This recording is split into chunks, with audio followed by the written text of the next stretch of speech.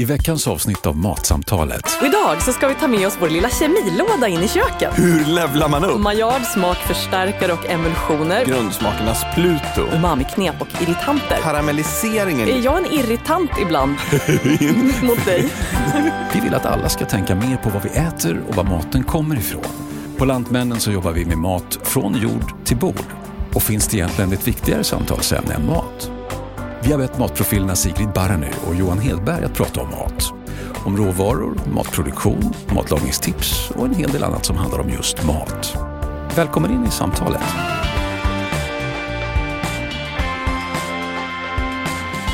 Hej och välkommen till Matsamtalet med oss Johan Matgeek Hedberg och mästerkocken Sigrid Barany. Och idag så ska vi ta med oss vår lilla kemilåda in i köket. Det här ska bli så spännande. Det ska handla om hur man tar nästa nivå i sin matlagning. För att använda ett datanördsuttryck. Hur levlar man upp? Det vill jag veta.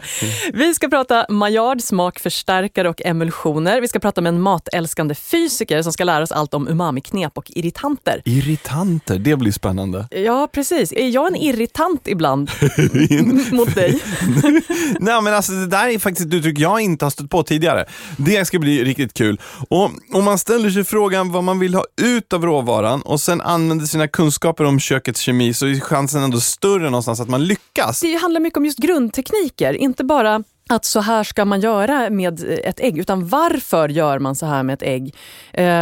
Att man inte behöver lära sig recept utantill, utan man vet lite grann så här mycket fett klarar en äggula av att emulgera och suga upp. Liksom. Sådana grejer. Då kan man liksom vara lite friare sen i köket. Och spontant så tror jag att många kan säga så här, men det måste ju finnas så mycket kärlek och känsla, lite fingerspitzgefühl och lite sådär i köket. Men det handlar ju också om någonstans att om man vet avgränsningarna, då vet man också vad man har liksom inom vilka ramar man har att röra sig. Ja visst, alltså jag brukar ju säga med matlagning, för jag är ju mycket så, det ska vara så mycket känsla, det ska vara mycket uttryck. Men som i precis alla konster och konsthantverk så handlar det ju om att teknik och uttryck stödjer varann. Ju bättre teknik du tillägnar dig, desto bredare uttryck kan du få. Yes!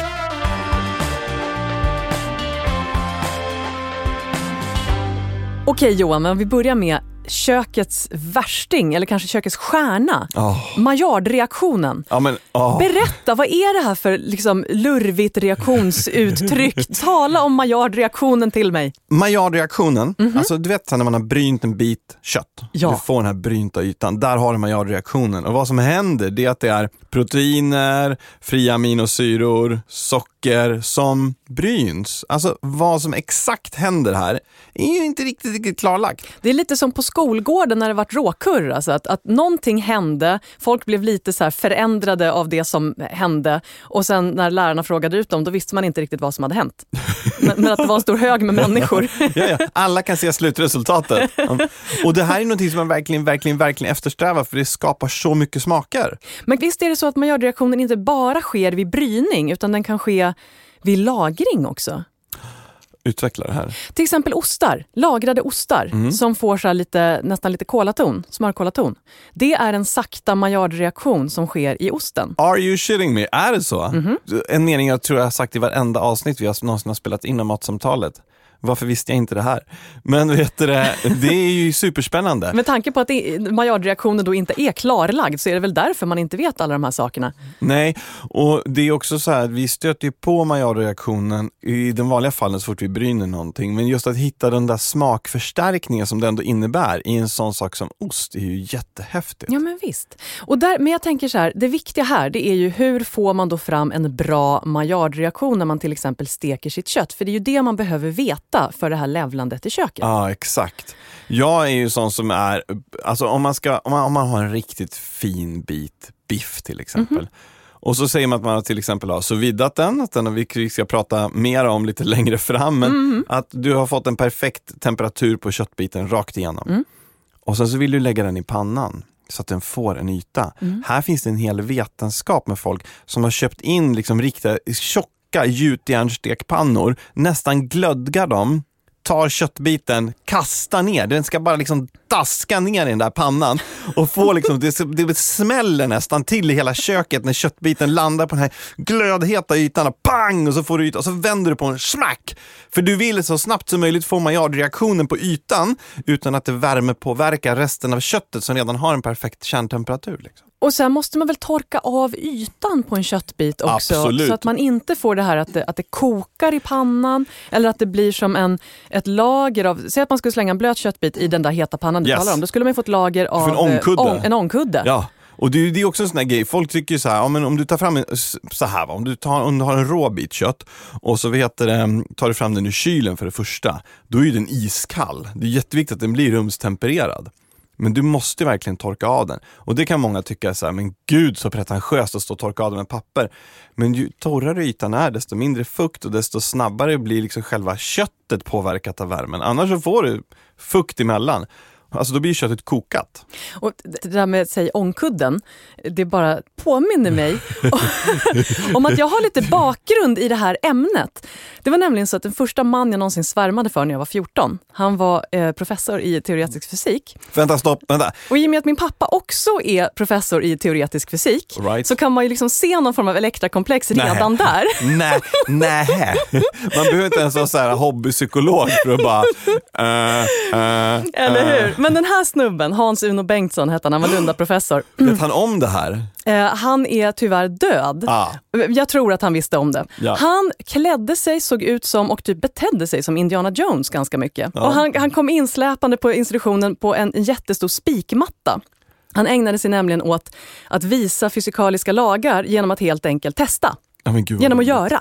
Jag var prao på den här institutionen för teoretisk fysik. Och då fick jag sitta och skriva ut och skriva på dator var det väl då, eller om det var någon sorts maskiniserad sån här skrivmaskin på den tiden. Ett långt föredrag om termodynamik. Och alla hans exempel på termodynamik handlade om mat. De handlade om man ska hälla grädde i kaffet innan man bär kaffet till sitt arbetsrum, eller om man ska vänta och ha grädden i ett separat kärl och hälla i den. På vilket sätt håller kaffet värmen bäst? Jag älskar att det finns någon som har tänkt till om det här. Och pajer, om man gör en paj med köttfärs och tomater och ost så kommer de ha väldigt olika temperatur när man skär i pajen. Eller de har olika värmekapacitet, så man bränner sig inte på köttfärsen, man bränner sig på tomaterna. Så att det här med kökets kemi, jag känner att jag blir lite den här ystra 14-åringen igen. Stopp nu, vänta här.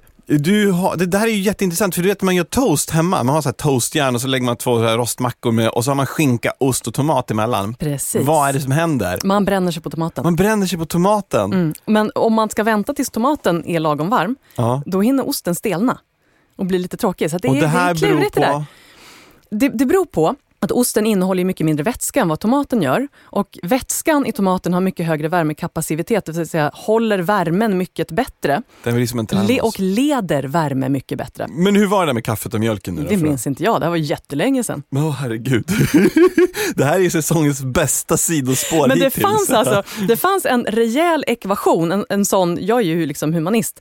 Så att det är en sån som jag absolut inte förstår. Jag förstår exemplet. Men själva ekvationen med du vet siffror och så här x och y och grejer, den gick mig swoosh över huvudet.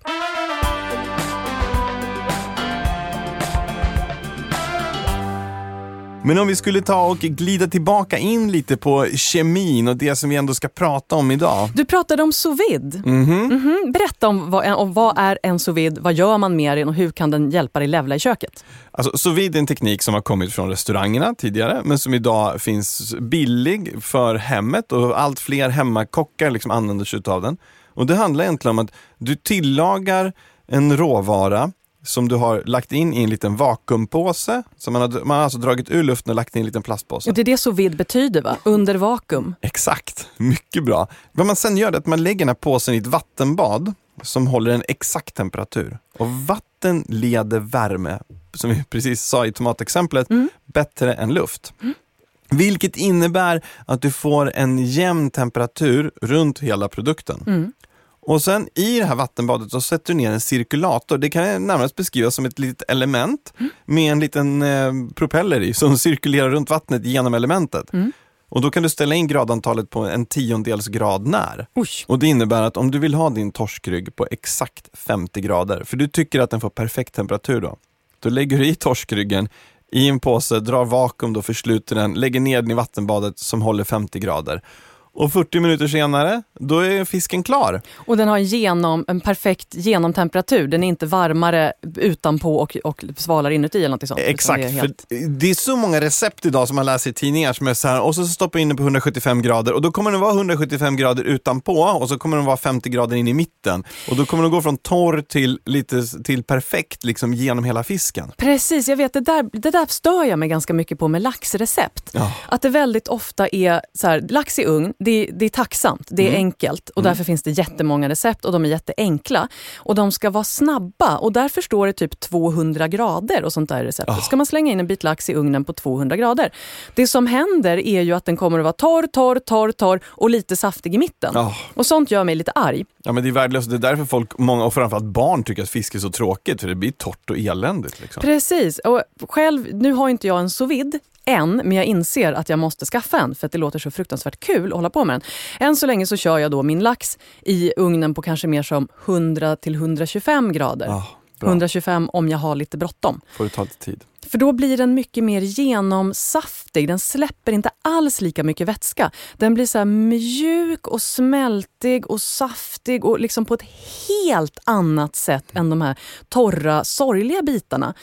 Jag menar, tycker man att det är skoj med kontrasten mellan torr yta och ordentlig kärna i lax, då är det ju bättre att halstra den eller steka den himla kvickt i en ganska het panna. Får man göra defekt runt omkring också? Får man göra defekt också. Men jag tänker ju där med sous viden. Ja. Där skulle man ju, om man var så lagd, kunna ägna sig åt eller just... så lagd.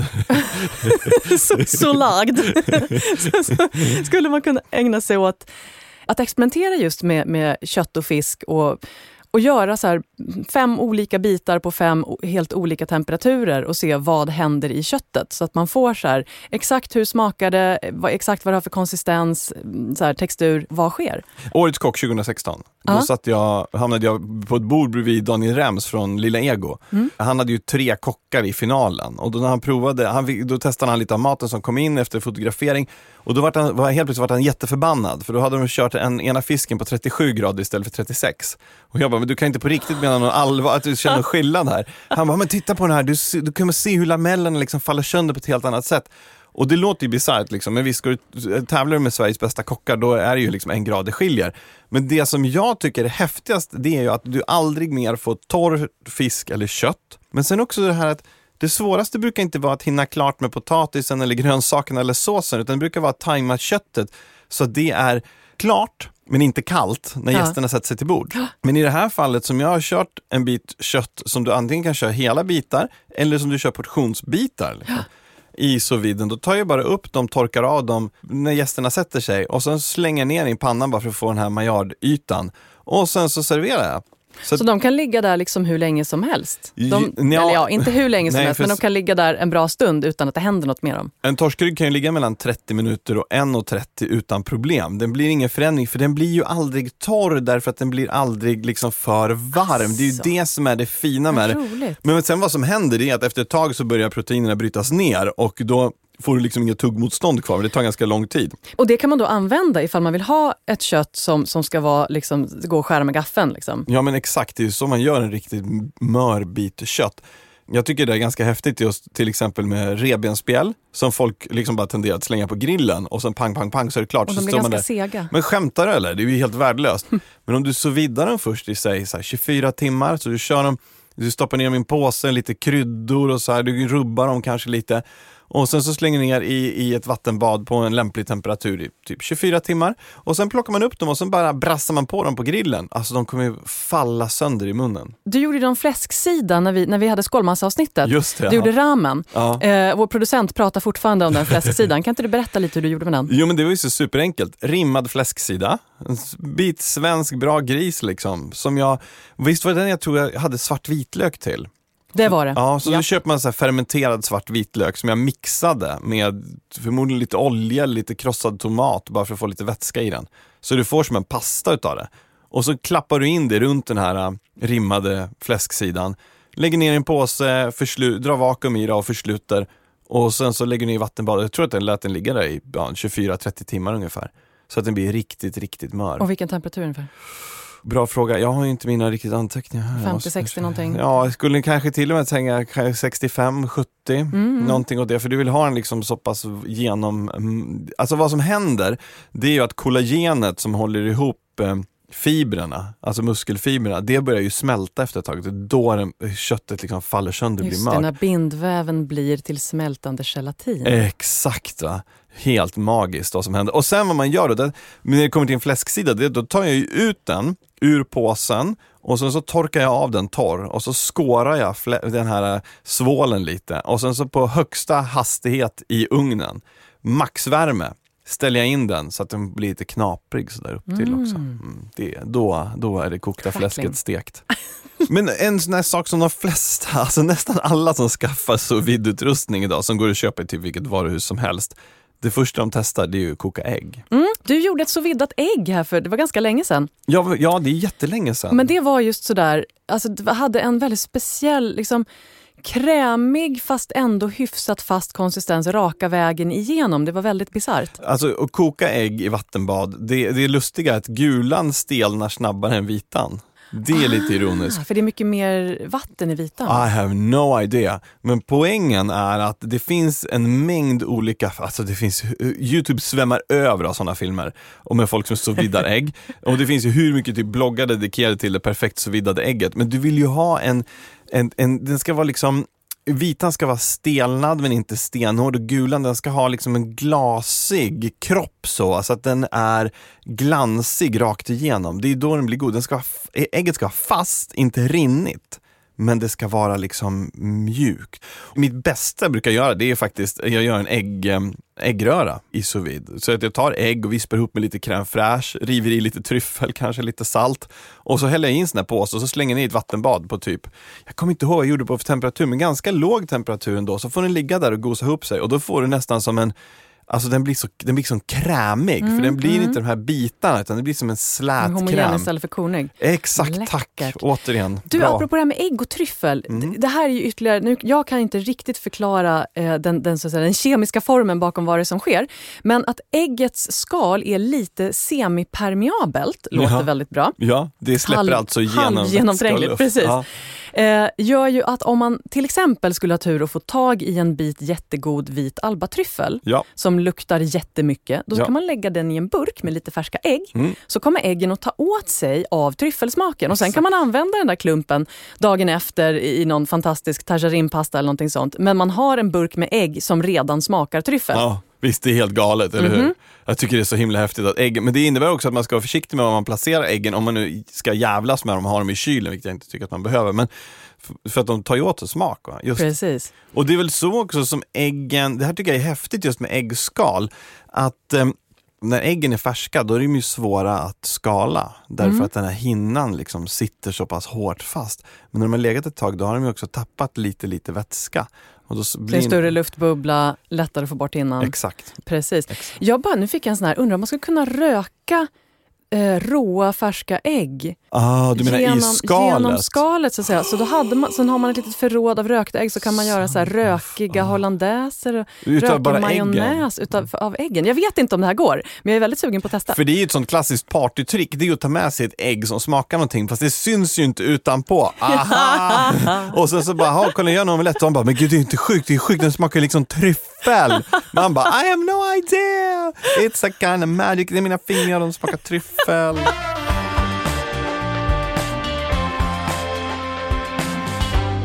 Men sous vide skulle vi kunna prata om hur mycket som helst. Frågan är om vi inte skulle ha ett helt sous vide-avsnitt längre fram. Men om vi ska glida vidare lite på de här kemiska sakerna som vi ofta stöter på i köket, så har vi pratat om Maillard. Kan vi inte prata om dess närbesläktade vän karamelliseringen lite? Ja, och det är ju i princip bara att vrida upp temperaturen och plocka bort proteinerna. För karamellisering, där är det inga aminosyror som håller på att reagera med enkla sockerarter, utan det är bara socker, typ. Just det. Och ett sånt typiskt exempel, tomatpurén. Okej. Här är ju en klassiker som jag tycker att för få... Men faktum är att jag har hört Amir Kairman en gång raljera så hårt över folk som inte förstår vikten av att steka på sin tomatpuré. Han var på riktigt kränkt. Och jag tycker det är så härligt med någon som är så pass passionerad kring mat att de förstår vikten av det. Men kan du utveckla den biten lite? Ja, men det är ju när man hettar upp socker. Det här har väl många gjort, typ när man var liten och gjorde pepparkakshus. Och så använder man smält socker för att sätta ihop plattorna. Ja. Och så smälter man socker i en kastrull och det börjar med att vara färglöst när det smälter. Det ser ut som glukossirap eller någonting. Och sen så blir det lite ljusgulbrunt, lite gyllenbrunt och sen blir det allt mörkare. Till slut är det nästan svart och oätligt och läskigt bittert och gör att det blir lite svårt att äta det där pepparkakshuset. Men det ska användas allting ändå. Men under det som händer där, det är ju karamellisering till sockret till slut bränns och är sådär brunt och svart. Men medan det fortfarande bara är karamelliserat, då får ju den här mumsiga bruna, djupa smaken, typ som man tänker alltså i smörkola, kolasåser och alla bakverk som man kör socker på innan man bakar. Typ så här som paj som man strör lite socker på locket liksom, på pajen. Japp. Så får man den här brynt sockerytan. Ja, karamell helt enkelt. Och det finns en hel del roliga saker man kan göra med karamell. Till exempel just spunnet socker. Mhm. Då karamelliserar man i socker upp till någon viss, det är någon särskild temperatur man ska ha som inte jag minns sådär by heart.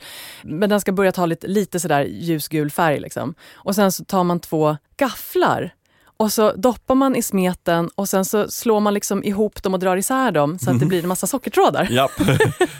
Och gör man det tillräckligt många gånger så får man typ spunnet socker. En stor bibba. Jag vet, vissa brukar också hänga upp ett par träpinnar på diskbänkskanten och så drar de fram och tillbaka över dem. Så här. Just det, precis. Ja, det är också en sån här grej för att liksom dra ut långa sockertrådar. Precis, och sen kan man också, en sån där karamellsmet, om man tar den då vid rätt temperatur så kan man sen börja hålla på att hantera den. Man häller ut den på en marmorplatta och man kyler ner den lite grann tills den är hanterbar, så kan man börja dra i den och göra, alltså mästerkonditorn Jan Hed är ju helt fantastisk på att göra sockerskulpturer med blåst och dragen karamell. Smaka på det. Frida Lejon som är konditor på Günterska i Uppsala, min hemmaarena. Hon var också årets konditor förra året. Hon är en av Sveriges bästa när det kommer till att dra socker. Wow. Och hennes band som man kan se, man följer henne på typ Instagram, så kan man se liksom långa band hon gör med massvis med olika färger. Och det är så fantastiskt att veta att det där är bara socker som är färglagd på olika sätt. Det där brukade liksom vara ett gnistrigt pulver. Exakt. Nu är det vackra skulpturer. Men du, tillbaka till tomaterna. Ja, vad har detta med tomatpuré att göra kan man fråga sig. Ja, det kan man fråga sig. Men det är väl helt enkelt så att när man bryner på en tomatpuré så får man en karamellisering av det socker som finns i tomaterna. Så att man får den där djupa kola-aktiga tonen. Jag tycker alltså tomatpurén när den nästan är som lite bränd. Eller när man runt kanterna på en lasagneform eller så. Då smakar det verkligen som smörkola-aktigt om det. Ja, visst. Istället för bara den här spetsiga syran som tomater kan ha. Tomater är ju liksom, det är ju oerhört mycket smak. Det är ju både mycket syra, mycket umami och sen den här sötman. Och det är ju, man vill liksom balansera upp den där sötman genom att just så här bryna tomaterna och genom att koka en tomatsås 20 minuter eller längre. Man kan inte snabbkoka en tomatsås och få ett bra resultat. Det här kommer låta som en sån klyscha, men jag minns första gången jag gjorde en köttfärssås. Alltså verkligen så här från grunden med rotfrukterna i botten och liksom hälften kött, hälften rotfrukter, massor med tomat i. Och så lät jag den koka länge. Den stod en hel dag och småsköd. Och vad som hände var att efter så här 3-4 timmar, då var det en så här, det var en otroligt märkbar förändring hur hela rätten. Och jag vet att det här är sånt som folk säger sig för att de ska låta så sjukt härliga i köket, att de är nere med sina liksom råvaror och allt sånt här. Men på riktigt, det var så att jag smakade av den gång 1 och bara, det här kommer bli bra. Gång 2 så var det, vad är det som har hänt? Det var som om Gandalf hade varit där och petat in med en stav liksom. Och det är tomaterna som förändras. Och det går inte att stressa fram en god tomatsås. Och enda skälet i min värld, det var för det står så och så har i lite socker. Det är för att du inte ska orka börja hålla på och koka den så förbannat länge. Och så kompenserar man det genom att tillsätta lite socker i, vilket inte behövs. I synnerhet inte om man har lite rotsaker också där i botten. Lite rotselleri eller palsternacka eller morot. Så får du ju sötma där också. Men är det inte väldigt mycket så, och det här är verkligen ett köksknep, fast det är inte ett knep, det är liksom bara en kökskunskap, att det handlar mycket om tid. Det är en sak att ibland behöver man laga mat snabbt. Men ska man laga mat som blir riktigt jättegod, då behöver man ofta lägga lite tid. Just därför att smaker förändras över tid i processen. Ja, det är ju så. Det här måste man någonstans också inse, att nästan alla gånger som man stressar i köket så blir det en kompromiss. För folk som säger så här, men jag vill laga jättegod mat men det måste gå fort. Det är ungefär som att säga så här, jag vill bli jätteduktig på att flyga plan men jag kan inte hålla på att träna så mycket. Det funkar inte så. Fast vissa saker funkar. Du kan göra en jättegod kålsallad jättesnabbt. Ja. Där behöver du inte hålla på och liksom förändra i processen. Men du kan inte göra ett långkok på kort tid. Nej, och ska du göra en perfekt biff, ja just det, där var det heter långkok. Du kan däremot göra en fantastiskt kort kok. Ja, precis. Och vad är bra för kortkok då? Ja, men det är typ lövbiff. Ja, visst, alla sådana grejer. Någonting man steker jättekort. Något som du bara liksom dammar på. Kortkok, tofu. Men det blir ju också bättre när du får lite tid på sig. Den blir också bättre när den får sjuda lite i saltat vatten. Men du, vi måste tillbaka till kemin. Ja. Tiden kan vi inte påverka, men kemin är våran vän. Är du helt säker på det? Tänk om det kommer någon så här kvantfysik-knappen i köket som man kan trycka på så att 10 minuter plötsligt blev 2 timmar för den där oxkinden. Eller typ 4. Rumtidväv. Det har vi ju faktiskt. Man kröker sin köksrumtidväv. Och vet du vad det är för någonting när det kommer till köksredskapen? Tryckkokaren. Tryckkokaren är vårt hål i rumtidväven i köket. Åh gud, halleluja. Halleluja. We rounded up, bitches. Det var allt vi hade för idag. Vi är klara, det blir inte bättre. Och vad är det som sker i en tryckkokare, Johan? Jo, men en tryckkokare, det är en sluten kastrull, eller ett kärl då. Man behöver inte koka maten lika länge i den, därför att kokningen det sker liksom vid tryck som är mycket högre och temperatur som är högre. Alltså skyndar man på hela processen. Och det är ju ett fantastiskt bra sätt att till exempel göra, vad brukade man göra i tryckkokare förut i tiden? Så här kalops och grytstek, kärlknöl och allt sånt där. Märgpipa, självklart märgpipa. Men jag tror att tryckkokaren är på väg tillbaka. Men det är ju bara med kemi och rumtidväv att göra.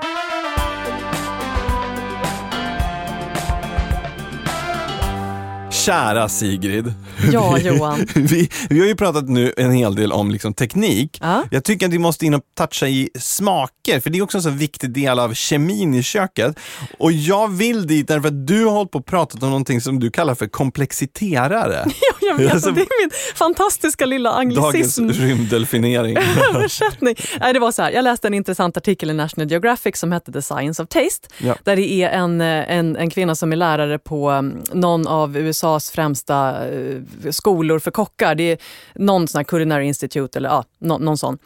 Och hon talade just om complexifier, smakcomplexifiers, och det som jag raskt översatte i mitt huvud till komplexiterare för att det låter kul. Mycket bra, mycket låter väldigt insatt framförallt. Ja, visst. Hon menar på att förutom då så här, man har grundsmakerna som tas upp på tungan, receptorer på tungan, smaklökarna. Och sen har man jättemånga aromer som liksom blir till smak i vår upplevelse men som då egentligen är dofter, så det är doftreceptorer. Så har man ju också en texturkänsla i munnen. Så att det måste, alltså att smakerna, även så här grundsmakerna ger en viss typ av textur. Så att till exempel exemplet var grillsås som gjorde så här barbecue-såser. Och man vill ju ha sötma i en barbecue-sås, man vill ha syra, man vill ha lite smaskiga kryddor och aromer. Men hon menar på att har man ingen bitterhet så blir den jolmig, den blir platt i munnen, det får ingen strukturkänsla. Nej, vad coolt. Och då sätter hon till en complexifier, en komplexiterare. Och hennes bästa var alltså kaffepulver, näskaffe liksom. Som hon bara petade i lite grann i för att ge den här bitterheten. För att ge den här lite bitterhet bara för att det ska kännas på ett lite mer riktigt sätt i munnen och inte bara flyta ut i någon sorts platthet. Liksom. Det är ju väldigt roligt. Ja, och jag började experimentera med det där. Jag hade läst den här artikeln för jag tyckte att det var en sån, det var så smidigt och kul grej att köra med så här instantkaffe i som grytor, såser, soppor. Men det måste kunna finnas mer grejer du kan ha i. Precis. Kakao har ju en skön liten beska. Ja. Och gör mycket med smaken.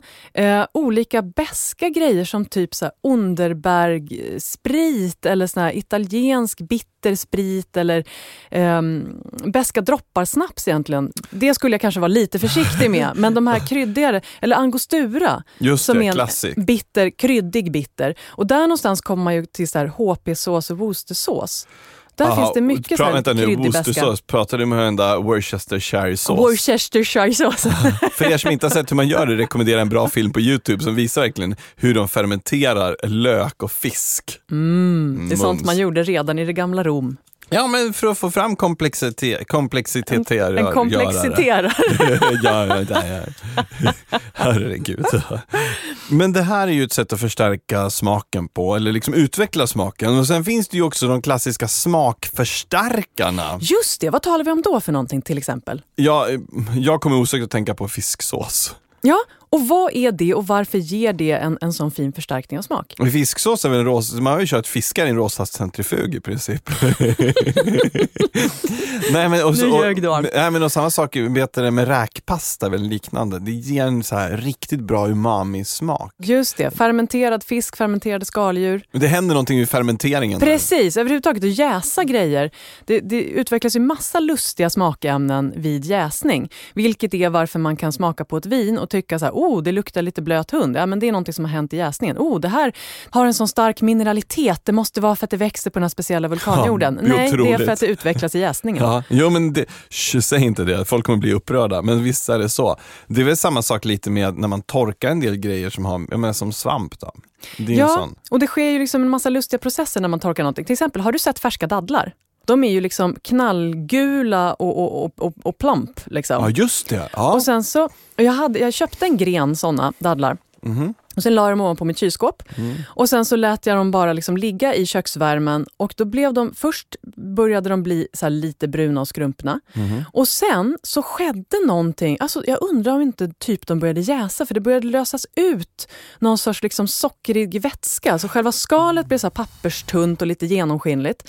Och sen så blev frukten, den slutade vara så här hård och besk. Och började istället liksom sockra ner sig. Så att det blev så här lite sirap. Det blev som sirapsfrukt. Den syltar sig själv. Den syltar sig själv, precis. God daddel syltar sig själv. Jo, men det måste ju bli någonting sånt. För den mognar ju då. Men den mognar ju ändå inte. För den är ju bortplockad från trädet. Så den kan ju faktiskt inte få någon mer näring. Utan det är snarare att den börjar brytas ner. Och blir sådär smaskigt söt och god. Och det är då det händer någonting. Och samma med, jag tänker te. Alla de aromer som man kan hitta i ett gott te av hög kvalitet. Te är ju fermenterat. Det svarta teet är fermenterat. Och det är ju samma sak med vaniljstång. En färsk vaniljstång från trädet. Det är ju ingenting du skriver hemma. Det händer ingenting där, va? Utan Nej. Den måste jäsas helt enkelt. Och de bästa, de jäser man i gamla romtunnor. Men alla de som vi har talat om med fisksåsen och räkpastan, så det är ju mycket den här umami-smaken, den 5:e grundsmaken. Den där som känns liksom som en fyllig mustighet i munnen. Som jag förstår det så ska det väl egentligen vara så här, smaken av protein eller så. Alltså och det ska ge någon sorts så här, trygghet. Urtidsmänniskan i en jag kommer att överleva den här dagen också. Det här känns tryggt liksom. Men du, om vi nu ska hålla på och prata umami, är det inte lika bra att vi tar in någon som är riktigt kunnig på det här området? Jo. Det är alltså dags för veckans gäst.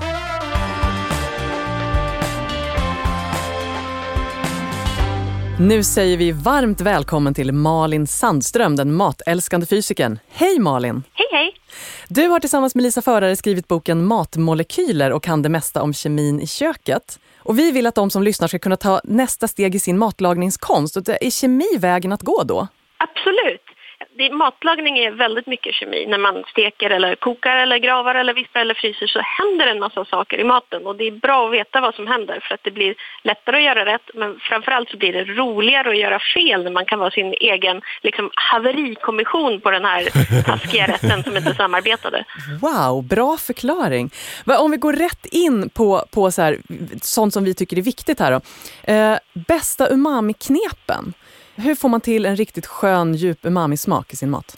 Det allra bästa knepet tycker jag är att göra sin egen buljong. För att buljongtärningar håller liksom inte ens ett tårtljus mot den smakfacklan som är egen buljong. Bra sagt. Och min favorit är att göra egen kycklingbuljong för det är så jäkla lätt. Det är bara att slänga ner ett skrov i en gryta med vatten och så väntar man 2 timmar. Du har inte in någonting mer, du bara kör skrov, vatten, klart, liksom kokar ner. Ja. Så man behöver egentligen inte ha en massa buljonggrönsaker och si och sånt, utan det räcker att bara koka benen? Alltså inte till just kyckling. Om det är de där grönsakerna som stoppar den från att göra egen buljong, då är det bättre att man bara kör rent skrov och vatten i 2 timmar. Glutamat, det smakar ju umami.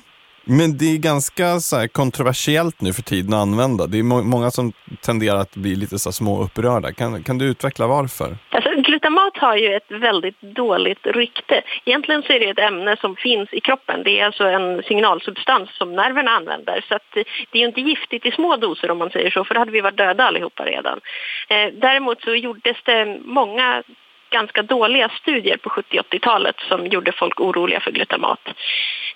Däremot så gillar inte jag glutamat i maten, men det är mest för att det är ett enkelt och billigt sätt att pumpa upp smaken i halvfabrikat och sånt. Alltså ett slags fusk för att få mer smak utan att använda bra råvaror.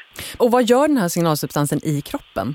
Den användes när dina nervceller pratar med varandra. Så fort du smakar på någonting så är det garanterat glutamat inblandat i hjärnan när den säger, aha, det här var ett äpple. Gud vad intressant. Men man brukar ha det ofta för att förstärka till exempel just köttsmak, om man säger hårt processat kött och liknande.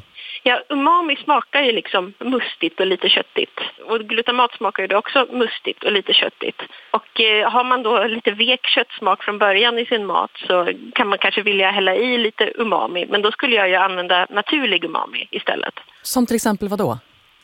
Ja, det finns i jättemånga lagrade råvaror där proteinerna har brutits ner lite grann. För att det som smakar umami är egentligen proteinfragment om man hårdrar det. Så prosciutto, parmesan... tomater har också ganska mycket umami i sig fast de inte är lagrade. Ketchup har då också ganska mycket umami. Det kanske inte är den första råvaran man tänker på. Barnen får helt plötsligt så här, en helt annan förståelse för de vill inte egentligen ha ketchupen, de vill bara ha en förstärkt umami. Och så vill de ha tryggheten i att ketchupen alltid smakar likadant. Ja, precis, helt sant. Precis. Men finns det någonting liksom åt andra hållet då? Finns det någonting som liksom dödar av umami som kan förstöra fastän man verkligen har ansträngt sig för att få in mycket umami-ton i maten? Alltså, man kan ju alltid koka sönder mat och värma sönder mat. Det är få ämnen som är så värmetåliga att de inte så småningom ger upp och dör. Men det som dödar umami-upplevelsen mest tycker jag är när det inte är någon balans i resten av smaken. Alltså bara umami blir lite som en tjock filt liksom. Det bäddar in allting och det är inget som sticker ut och som är intressant. Utan man vill gärna ha lite pigg syra och man vill att det ska vara lagom salt. Det kanske behövs lite sötma. Det funkar ju väldigt bra som en slags, för att lyfta upp andra smaker. Och då måste det ju finnas några andra smaker där att lyfta upp. Men du, när vi pratar om smaker, smaklökarna, de sitter ju liksom i olika fält på tungan. Och vi har ju så här salt, beskt, surt och så vidare. Men kan man använda... Nej, stopp. Det där är alltså en gammal myt som på något pinsamt sätt fortfarande finns i vissa läroböcker. Det är lärare som har bekräftat det för mig. Är det sant? Alltså, man är alltså smakkänslig på hela tungan, bara inte riktigt lika mycket överallt. Och är man nyfiken på det här och vill se om det stämmer så kan man ta en tops och doppa i sockerlösning eller saltlösning och så känna efter. Och det stämmer garanterat inte med den där zonkartan som finns i vissa läroböcker. Wow, det sker en revolution i min mun just nu. Det här kommer det insändarstorm. Jag känner redan hur växeln kommer bli nedringd. Men du, vad 17, jaha. Ja, men om det är så att det typ är färre smaklökar på vissa delar av tungan, kan man liksom tweaka maten så att när den kommer in i munnen så kommer den liksom dit där det verkligen sitter många receptorer? Jag tror att man framförallt behöver tugga och ge sig tid att smaka om man ska fördela maten i munnen. Men det bästa man kan göra för smakupplevelsen egentligen är att vara medveten om att alla är olika och inte känner smaker på samma sätt. Och det är många som inte tänker på det. Att många är till exempel genetiskt mycket känsligare för vanliga beska ämnen som finns i typ brysselkål och kaffe och grapefrukt och sånt. De är födda med mycket känsligare receptorer för beskt. Och sen finns det de som är generellt smakkänsliga och bara gillar så här snäll mat med mjuka, diskreta smaker. Tänk stuvad majs. Ja, just det, precis. Eller så här, pasta med lite salt och ingenting annat. Och man kan ju göra mat totalt oätlig för de här personerna genom att hälla på för mycket chili eller kanske bara servera lättsorterad brysselkål. Liksom. Det är inte alls vad de personerna som är bäskkänsliga och allmänt smakkänsliga behöver. Och när vi pratar om chili, så du och Lisa Före Winblad har ju skrivit om irritanter i boken Matmolekyler. Vad är det och vad gör de? Irritanter kan man säga, det är biologins små lurendrejare. De hijackar alltså kroppens varningssystem för farlig värme eller farlig kyla och säger att ät mig inte. Så att de är kemiska försvarsvapen. Och chili smakar till exempel hett för att den använder kroppens varningssystem för farlig värme. Det är alltså samma receptor som reagerar på värme eller som reagerar på chili och säger aj, nu brinner det. Wow, men är det därför Johan får spel när jag ger honom jättemycket Sichuanpeppar? Det skulle det mycket väl kunna vara, fast den reagerar med flera olika saker så den förvirrar liksom hela smaksystemet. Och det är en väldigt komplex grej som har att göra med min cellskräck också. Vi går inte in på det här. Du må vara proffs på det här, men jag behöver ett helt annan form av proffs för att reda ut de grejerna lite senare. Men vilka nerver är det som Sichuanpepparn liksom påverkar? Ja, kommer jag inte helt ihåg, men jag tror att det till och med är så att den ger sig på beröringskänsliga receptorer, alltså någonting som vanligtvis inte alls reagerar på smak. Men om man provar Sichuanpeppar och chili ihop så kan man få en sån här väldigt speciell, nästan rumskänsla i munnen som kallas, om jag minns rätt, mala. Ja, just det. Precis. Sichuan, den klassiska Sichuan-smaken, mala. Jag har ju visat känslig för beröring. Men så det är alltså lite som att det springer omkring en massa tusenfotingar på tungan när man äter Sichuanpeppar. Ja, det kan jag förstå att alla inte gillar. Verkligen. Jag kan förstå att man blir lite nervös. Vad finns det fler för irritanter förutom chili och Sichuanpeppar? Mentol, alltså den gör samma sak som chilin gör fast med varningssystemet för kyla. Så att där är det brännkyla snarare än brännhetta. Och sen ganska många andra kryddor, liksom kanel använder också värmevarningssystemet. Och det finns ju flera temperaturreceptorer mellan jättehett och jättekallt. Och olika kryddor går på olika av de här. Så att om man skulle krydda en glass med jättemycket mentol till exempel, skulle det bli så här overload i hjärnan då om man springer skrikande från bordet? Det blir extra kallt i alla fall, så att alla gillar ju inte polkagrisglass och det är ganska mycket därför den är liksom lite extra kall. Men har du något bra exempel på om man använt det där liksom för att kompensera upp? Alltså du har någonting som är varmt men smakar svalt. Nej, inte så bra exempel på något som är varmt som smakar svalt. Men mitt favoritexempel på tvärtom är att om man ska göra soppa och bjuda många på eller ta med sig en termos så kan man ha i lite chili. Och då känns den varmare när man sitter där ute i skogen och har utflykt och den egentligen har svalnat. Men det känns inte som det. Ja, det där är smart. Det där är ju snack om användbart. Kan man få be dig om 3 tips för att skruva upp nivån på matlagningen med hjälp av kemi i köket? Då skulle jag nog säga att det första man ska göra om man vill bli bättre på kemi i köket, liksom handgripligt, är att öva på ägg. För ägg finns i väldigt många olika saker som anses svåra. Som majonnäs och bearnaise och maräng och soufflé och hemgjord vaniljkräm. Så att om man lär sig hur ägg funkar över alla olika temperaturer så kan man kalla sig ganska bra kökskemist sen. Sen ska man smaka på allt. Och ofta, så att man vet liksom vad som händer under matlagningen. Och så ska man bara ändra en sak i taget. Det där sista är jag väldigt dålig på, men man ska bara ändra en sak i taget. Det var väldigt intelligent. För att kunna se vad det är som förändras, så man inte har så här bytt ut 4 kryddor och sen så vet man inte vad det var som gjorde att det var bättre. Precis, jag gör det hela tiden fast jag vet bättre. Men det låter ju verkligen som den vetenskapliga metoden, att när man designar om en studie så kan man inte plocka bort många faktorer samtidigt, för då har man ingen aning om vad det var som faktiskt ändrade resultatet. Precis, lugn och skön och en sak i taget liksom, så kommer det bli perfekt så småningom. Men det är ju ett strålande tips att ta med sig. Alltså tusen tack Malin Sandström för att du kunde vara med i matsamtalet, och jag har en känsla att vi kommer få anledning att återvända till dig för att fortsätta diskutera kemin i köket längre fram. Tack så mycket, det var väldigt roligt. Tack. Det där var ju mästartips, i synnerhet det där med bara ändra en grej åt gången, tycker jag. Genialt, men också det här att hela tiden smaka av. För vad många gör misstaget är att de smakar av maten precis när de ska ställa fram och servera den. Du behöver ju lära dig hur den utvecklas. Titta bara på till exempel duktiga vinmakare. De smakar ju av druvorna redan när de liksom är omogna. Dels därför att då har de någonting att jämföra med till nästa år när de liksom kan identifiera smakerna redan i tidigt skede. Om det smakar så här nu, då vet jag att det kommer att bli på det här sättet sen när det... Exakt, för du vill ju kunna återskapa processen. Och samma sak gäller ju när du står och gör en köttfärssås liksom. Smaka av den hela tiden för att se hur den utvecklas, vad som händer. Och då vet du hur det liksom slutresultatet sen kommer att bli. Du måste bygga dig en smakstege, kan vi säga så. Precis, och då är det smidigt att helt enkelt förbereda sig med att ha en bägare med ett gäng skedar som ligger vid spisen. Så att man liksom hela tiden smakar. Har du inte tillräckligt många skedar, köp ett gäng skedar. Ja, men det är så här, när du köper bestick, 8 knivar 8 gafflar, 64 skedar. precis, det är inte svårare än så. Sen är du hemma liksom. Ja. Sen tyckte jag det var väldigt upplysande det hon sa om umami.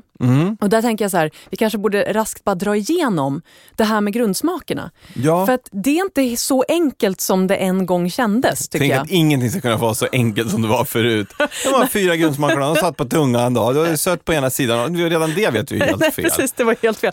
Okej, vilka grundsmaker har vi? Vi har ju då uppenbarligen umami-smaken. Ja. Vi har sälta, syra, sötma, beska. Ja. Och sen så har vi det här som kallas kokomi. Det är någon sorts så här fyllighet, mustighet, någon sorts så här, någon känsla liksom av tyngd och fyllighet på tungan. Det känns som att det ligger väldigt nära umamin. Men tydligen har det någonting att göra med någon så här kalciumkanaler i tungan. Att smaken så att säga bärs av kalcium. Så det är typ, man kan säga att det är kalciumsmaken, men det är inte som man tänker sig att kalcium skulle smaka, lite så här kritigt. Utan det är någon sorts fyllighetssmak. Någonstans så känns det här lite som grundsmakernas Pluto. Ja, eller så här, svart materia, mörk materia. Man vet inte riktigt om den är där eller inte. Higgs-bosonen. Ja, precis. Sen finns det de som hävdar att metallsmak skulle vara en grundsmak. Det här är lite omdebatterat, för att egentligen kanske att metallsmak egentligen är en lukt. Men det verkar liksom inte fullkomligt klarlagt. Så du menar att det är näsan som fångar upp dem? Men det kan hända. Förbered dig på att om några år så kanske att det kommer så här, den 7:e grundsmaken metall. Folk kommer att rasa igen. Ja. Och sen så är det också smaken av fett. Där debatteras det också om det möjligen är en grundsmak. Jag tycker det här är jättespännande just för att det har ju en bäring på huruvida man känner smaken på tungan eller med näsan, och det har ju en betydelse för när man till exempel är täppt i näsan. Vad är gott när man är täppt i näsan? Exakt. Det är väldigt mycket som blir helt värdelöst. Nybakt bröd till exempel blir ju så här dötrist och ganska sorgligt att äta när man är täppt i näsan. Eller som champagne som serveras i flöjter, alltså de här smala glasen där man inte får några dofter alls, blir ju ganska platt. Medan en champagne som serveras i en stor kupa som fylls med alla dofter som du får upp i näsan gör ju att du upplever det så mycket mer komplext och smakrikt.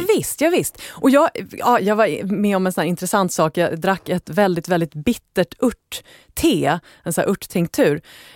Om man tänker sig så här, om någonting är tillräckligt äckligt, ja men då håller man bara för näsan när man sväljer det är ingen fara. Men här var det ju en grundsmak. Det var jättemycket beska. Så jag höll ju för näsan allt jag kunde. Och det smakar ändå. För att du får beskan som... För det är på tungan. Ja. Och det slutar liksom inte. Det finns inget sätt att stänga av det. Så det är lite grann som... det är liksom som jättehög musik i öronen. Och så stoppar man fingrarna i öronen och så hörs musiken bara typ ännu högre. Bara, det är ännu tydligare. Hjälp! Men alltså det där är så fascinerande hur hela den här grejen med grundsmaken är så känd. Den är så viktig för oss. Jag vet när man började prata lite bredare om umami, hur många var så här, det där tramset tänker inte jag lyssna på. Det finns 4 grundsmaker. Det är som att man har liksom gått in i en så här svenska matfolksjälen och bara ruskat om folk. Ja visst, och det ska bli jättespännande att se om det kommer då fler och fler grundsmaker och ruskar om oss ännu mer. Men, och vet du, det här är typ det mest bizarra av allt. Vi har smakreceptorer i andra delar av kroppen än bara tungan. Gud snälla, vad är det du ska säga för galenskap? Bland annat har vi bitterreceptorer i lungorna. Nej. För när vi andas in någonting som kanske potentiellt är giftigt, då är just bitterhet är liksom en ganska bra markör för någonting som ofta inte är bra för oss. Så lungorna kan notera så här, det här var bitter, jättedåligt, nu hostar vi.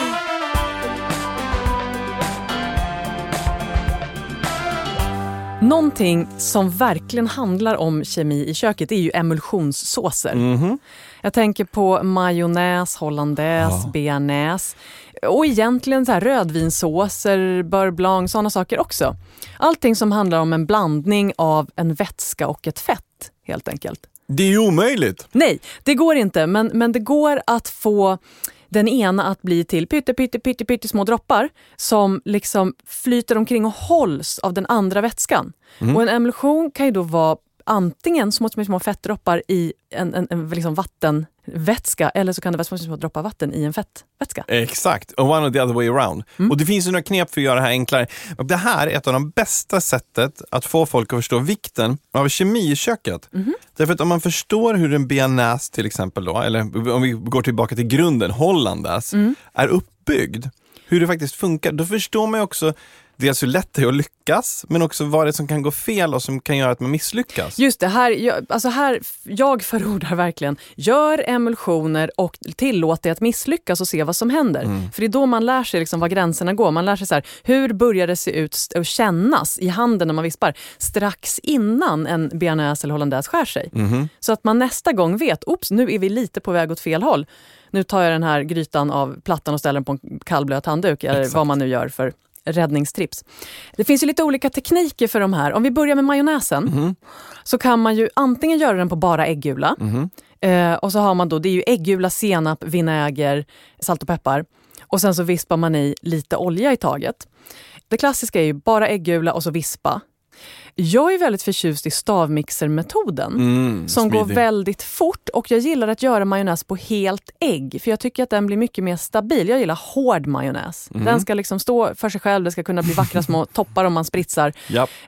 Den ska ha en kraftfull integritet helt enkelt. Ja, det är bra.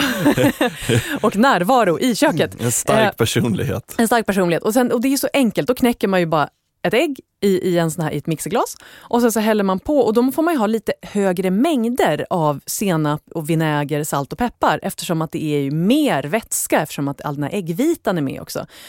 Så i med sånt och sen häller man på ett par deciliter olja ovanpå det där, stoppar ner stavmixen, börjar mixa i botten, drar sakta uppåt och ett vackert moln av vit majonnäs växer liksom underifrån stavmixen tills man plopp kommer upp till ytan och så har man en jättehård, stabil, vit, vacker majonnäs. Det är så himla smidigt. Och tycker man att den då är lite för stabil, att man vill ha att den ska vara lite mer rinnigt fluffig, då kan man röra ner lite till olja. Just det. För då får man den lite rinnigare. Utan att bli liksom blötrinnig så blir den lite mjukare kan man säga. Precis, du vill ha den från att vara mera burkmajonnäsig så. Precis. Däremot den då som man gör på bara äggula, den blir liksom lite fluffigare och lite genomskinligare.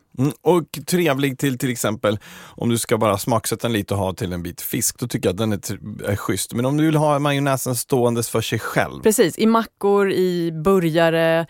Ja, det är någonting, jag tror att det är att min mamma brukar göra majonnäs på det sättet. Så att jag är van vid att den ska vara väldigt stabil och vit. Så det är bara en fråga om smak. Och också som du säger, vad man ska ha den till. Ja, och för 17 testa. Jag menar, vi säger ju inte vad som är rätt. Vi säger bara vad som man kan göra fel. Ja, just det. Precis. Ja, om man går in på hollandaisen då, Johan. Gud. Hur gör man en bra hollandaise? Mycket smör. Ja. Nej, men alltså min största arch enemy när det kommer till just att göra de här såserna, det är ju värmen. Liksom, som man vill vara lite försiktig med. Men lite äggulor och lite vatten och sen så har man i smälta smöret som du vispar i. Men först måste man göra att det blir liksom lite krämigt i botten.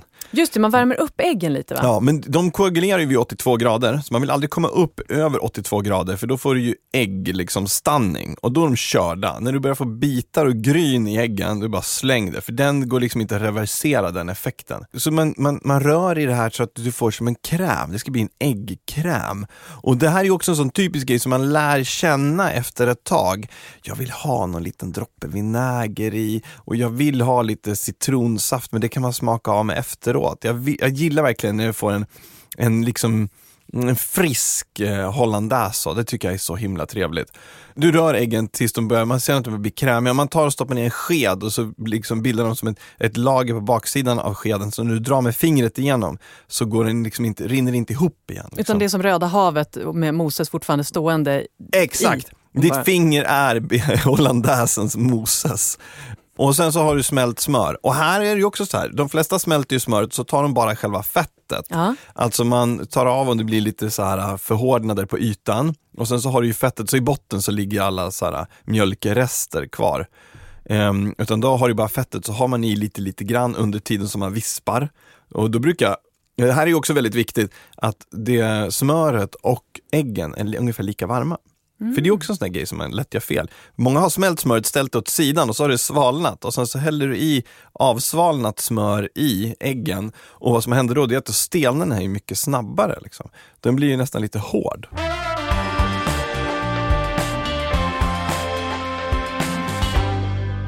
Sigrid, Ja? nu har ju du ställt fram ett par skålar här, vilket gör att jag kanske upplevs som lite ofokuserad. Och det beror ju på att jag vet att det vankas någonting gott. Ja, det gör det förvisso. Vad har du vispat ihop för någonting? Jag har vispat ihop 2 stycken majonnäser.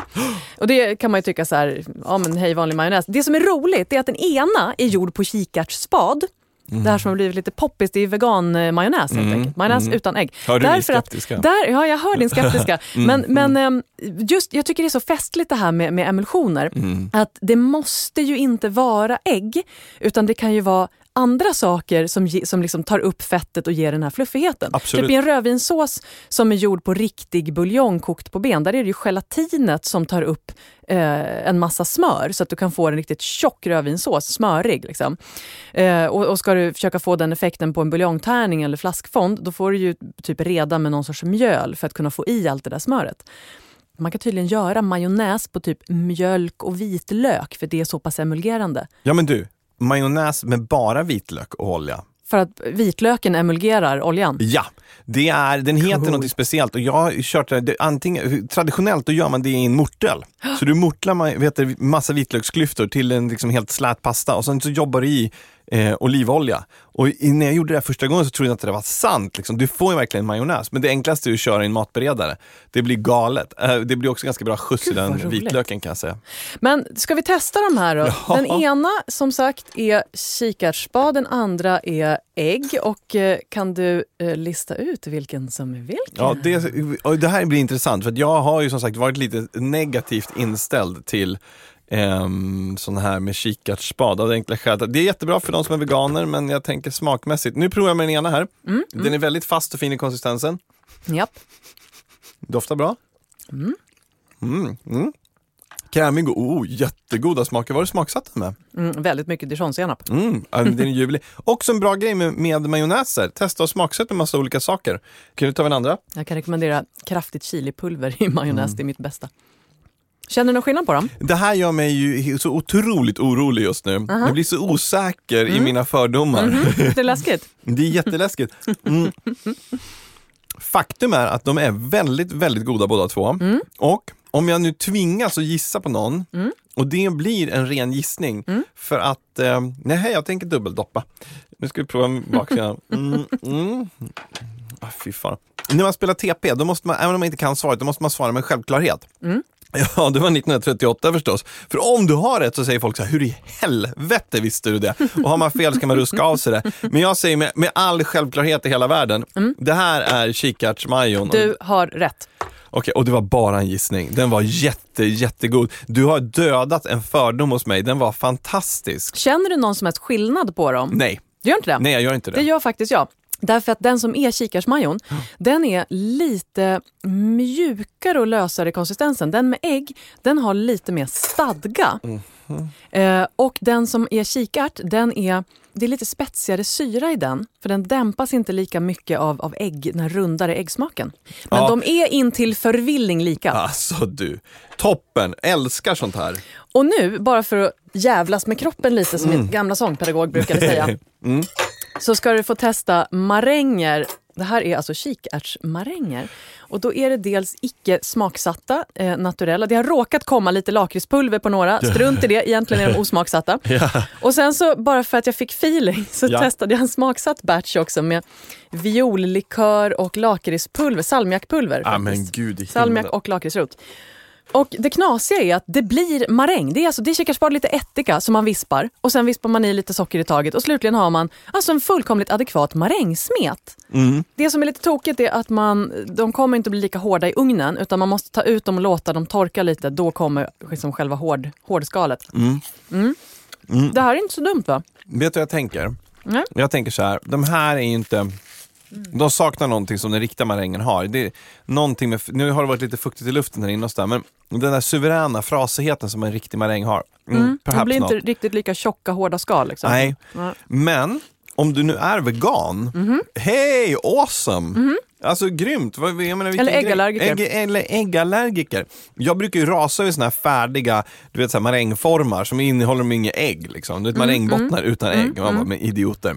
Tills folk säger så här, men du vet att jag som är äggallergiker kan äntligen äta en pavlova. Man bara, men då är det ju grymt ju. Om man struntar i den klassiska Pavlova-tekniken, som ska vara hård utanpå och krämig inuti, och istället kör på lite högre temperatur i ugnen och får en seg maräng, så funkar det ju jättebra. För just de här som jag körde med salmiak, lakritspulver och viollikör, de flöt ju ut lite och blev lite platta. Men de blev ju jättemumsigt sega och härliga. Vilken där smak. kan du göra tårtbotten allt möjligt. Ja, visst. Absolut. Och vilken smak det var. Nu är det ju så här att hur mycket vi än älskar att prata om det här så är ju inte vi några kemister. Varken du eller jag, vågar jag väl säga här, har ingen direkt utbildning inom de här ämnena, utan vi tycker bara att det är spännande därför att det lockar till ännu fler upplevelser i köket. Och om du tycker att det är lika spännande eller bara hälften så spännande som vi tycker, då kanske man vill läsa lite mer och förkovra sig i litteratur som har skrivits av de som faktiskt vet vad de håller på med. Just det, och då kan man ju börja med Matmolekyler av Malin Sandström. Verkligen. Och Lisa Förare-Vinblad. Den är en fantastisk bok, otroligt matnyttig och väldigt rolig. Sen är det Food and Cooking, The Science and Lore of Cooking av Harold McGee. Och sen är det allt som Heston Blumenthal har skrivit. Sen är man hemma. Ja, exakt vad hon sa. Kan man knyta ihop den här säcken på ett ännu bättre sätt? Nej, jag tvivlar. Och därför så säger vi tack för att ni har varit med oss och lyssnat idag. Och vi hörs nästa vecka. Du har lyssnat på Matsamtalet med Sigrid Barany och Johan Hedberg i samarbete med Lantmännen.